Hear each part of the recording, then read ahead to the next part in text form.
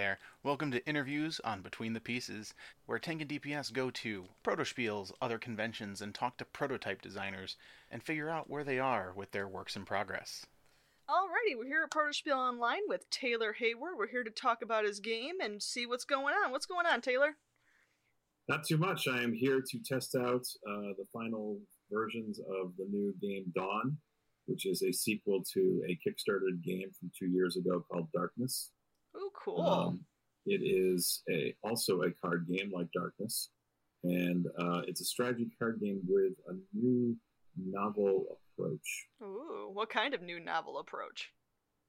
So the last game was a game where you were trying to compete for resources, and it was every person for himself or herself, and trying to gather up as many resources as possible, and that determined the winner. In this game, the same people who exist in this Northern European setting back in 800 AD have decided to try and form a village together. And what makes it novel is that people are creating this village together, and you could either go for a co-op victory with people who are trying to successfully build the village, or you could secretly determine whether you want to be a villain and hoard resources and keep them from the town and destroy the town ultimately and go for a solo victory. So it's a social deduction game where you are deciding which direction you want to go as the game progresses, and you get to determine which side you're going to be on. So it's a social deduction game where you are choosing your role throughout the game. Correct. That's a social deduction game I could do. Yeah, so it's where you can either choose to be a co-op player who shares the victory if the town successfully gets built and defeats all of the attackers, the outside of the villains, not the villains, but the threats to the town, or the town just falls apart because it doesn't have enough resources, and at that point, a solo victor is determined from the people who are secretly going for the solo victory. Very interesting. What kind of hurdles have you encountered while making this game that you've overcome or found solutions to? So about 2 years ago, I wanted to make a game where people could determine their own sort of alignment, if you will, in a social deduction game, because I felt like there was a lot of people who wanted to play social deduction games and didn't always want to be the villain or didn't want to be the villain at all or whatever because there was too much stress to lie. I'm one of those people. But they still enjoy playing social deduction, trying to figure out, who are the bad people, and try and defeat them. And so I came with that in mind. I was like, has there been a game where you either are going for a co-op and you succeed at that, or you're going for a solo and you get to choose that. So that was the premise, and it took me a while and several iterations that were just not functioning. And that was the difficulty, was taking that notion and turning it into mechanics where the gameplay actually succeeded at producing that end result. It was not obvious on how to do that. So in your travels designing this game, is there something that you wish you would have known at the beginning that might have made this journey through this game easier? That's a good question. I would say, obviously I would have liked to have known the mechanic that ultimately did succeed at producing the desired outcome. But I guess one thing that would have been interesting to know is the number of people who would always go co-op or always go solo victory, to get that feel. So one of the first versions of the game, I showed it to a guy and we played it with a few other people, and he was like, hey, why would I ever go for a solo win? All we have to do is all cooperate, and we'll just always build the town. And I was like, how naive this fellow is. You haven't played with too many people, have you? Yeah, you're not aware of Prisoner's Dilemma. You haven't played with a lot of gamers before. And it became very clear that I would say 60% to 70% of players who play the game try and go for the solo victory. Because they Really? don't really know if the other people are going for the co-op. They kind of know. You can kind of guess by their behavior, like what they're doing in the game, or the way they're playing cards, and but you don't fully know. And so yeah, I would say that's about the percentage. So I guess it would have been interesting to know the percentages. That is very interesting. Yeah, I mean, especially with the board game community in general being very aware of Prisoner's Dilemma, and it's just like, you know that always cooperating is the best outcome. If cooperation is an option, you think you'd have higher cooperation in your game, but there's a lot of lone wolfing out there. There is a lot of lone wolfing.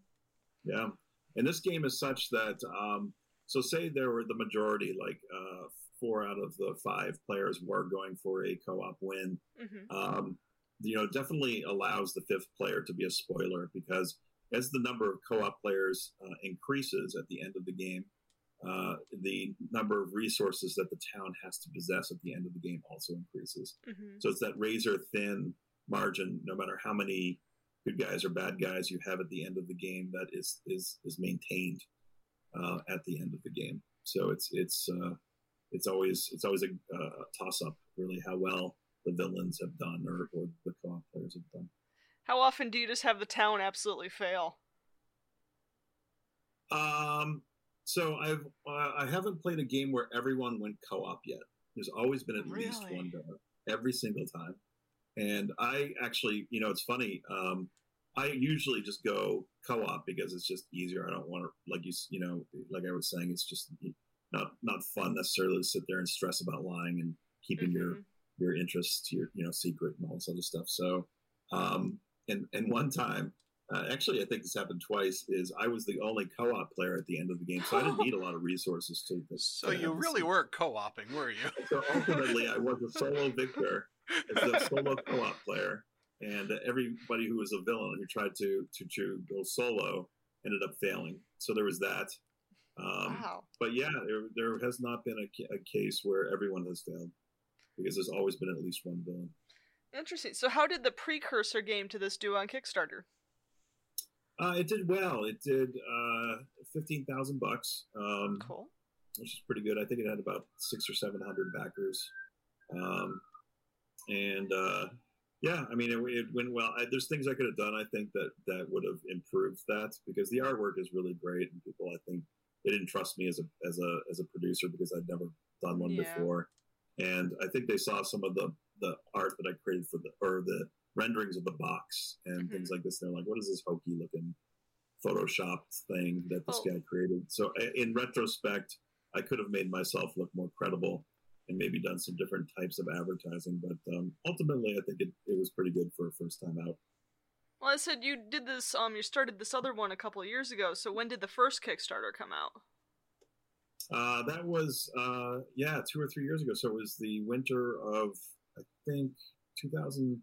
I want to say 2017, but maybe 2017 sounds right. So like on the cusp of the boom of board games and Kickstarter, before it became Kick Finisher.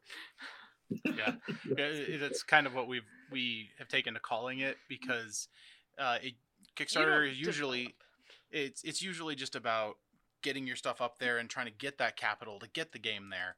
But now it's how shiny's your Kickstarter. You have all the art done. You need to really show I have all the ducks in a row, and I'm just waiting to hit the publish button with whatever manufacturer I'm with. Yeah, for sure. And so to put it in perspective, the first Kickstarter, a lot of people were cutting me breaks on prices of things. Like, here's a guy, who knows how much he's going to make, and we'll probably want repeat business or whatever it is. But my original videographer, who did the 2D animations in the video and did the actual recording of the video down in New York City and all this other stuff, only charged me $500 for the whole thing. Oh, that's not bad. Which is nothing back, for comparison. So now that I'm looking at upgrading it to try and leverage the good feelings that people have had towards Darkness, it makes more sense to try and invest, because my goal is my actual goal on Kickstarter, I think, is going to be 8,000, but my financial goal for the Kickstarter is going to be 50,000. I'd like it to get to 50,000. Yeah. So we'll see if that happens. But in any case, my point is, Now the videographer that I'm probably going to go with is $2,000 as opposed to $500. Supply and demand, man. Yeah, but it's going to be a higher quality video, and I'll hopefully be able to leverage it for Facebook ads and things like this. So when can we expect to see this? It's slated for late October. I think that's a stretch goal for as far as when I want it. I probably think in reality it'll be November, even though it'll be muddled with the holidays and all this other stuff. So at least this year. Hopefully. Yes. Oh yeah, this year. Yeah, that's the goal for sure. Yep. Do you need to play the previous game to play the one that's coming out, or can you play the one that's coming out by itself? It's very different. The mechanics are very different. What ties them together is it's the same logo producer, same artist, it's obviously same designer, same form factor, same genre where it's all happening in ancient Northern Europe. And so that's so 40-50% of the game is the same. It's gonna look the same on your shelf as you create. So I'm planning a trilogy or a quadrilogy of games around this, where they're all going to have the same form factor, and you're going to want to just put them up on your shelf when you're done purchasing them. The Darkness has done very well on Board Game Geek. It's a 7.4. Wow. People really enjoy the game. So there's a lot of goodwill towards the next one. I look forward to seeing what people think of it. So I think it could be better. I think there's definitely a shot of the new one being even better than Darkness. So it does sound like you're a one-man show here. Like you contract out for the extra stuff you need, but you're by yourself on this? Correct. Yep. Kudos. Going from a design team, I really do. It's hard to do all that by yourself, for sure. So where are you based out of? Where are you coming to us from? Cambridge, Massachusetts. Yeah. Yeah, so, we're meeting people all over the place during Protospiel Online. Have you gotten to do any playtesting yet here at Protospiel for your game? Not today. I had every intention to today, and then I went into the coffee shop or whatever coffee area, and I started listening to these really veteran people, and I was like, man, I'm learning some interesting stuff. So I've been doing that for 2 or 3 hours, I'll do it tonight. I have time. Have you gotten anything interesting out of the playtest maybe you had yesterday? Yeah, I went online last night too, and again, it's just I've been so interested in what people are saying because, to be honest, I can playtest the game anytime with the 3 different online groups that are available: virtual playtesting, remote playtesting, and Seattle Tabletop Game Designers have pretty much every day of the week in the evenings of the day I can test my game. But it's very rare that I get a chance to listen in and talk with some of the good indie designers or very good indie designers out there. I have a lot of questions, especially around marketing. That's my weak point at this point. I need to figure out ways to learn how to do that better. I'm glad that everyone's getting different things out of Protospiel, even if it isn't just playtesting. Yeah, it's been great. I'll definitely come in October. That's the next one, right? In October. Cool. I wasn't aware. I have to double check on that for us, but yeah, I'm not sure when the next online Protospiel is. Well, is there anything else you'd like to plug or tell us about, or anything good like that? Just to say that if you want to buy Darkness now and get ahead of the curve, you can get it for $14 on Amazon. If you want to find it on Amazon, it's easy to just type in Darkness card game in Google, and you'll find my website, and there'll be a big honking yellow button to Amazon and all the videos you can want on how to play a free print and play of the game Darkness if you want to just print it out and give it a whirl. Very cool. And all sorts of other links to educate people on Darkness. And that's and that'll be the precursor to Dawn and then ultimately Daylight and Dusk. So wonderful. Nice. Well, like usual, links are provided in the description below. Thank you very much for talking to us, Taylor, and go enjoy talking to more publishers and other seniors in the industry. Thank you very much. I appreciate it. Thank you. Bye. Bye, guys. Thank you for listening to interviews on Between the Pieces with Tank and DPS. See you next time.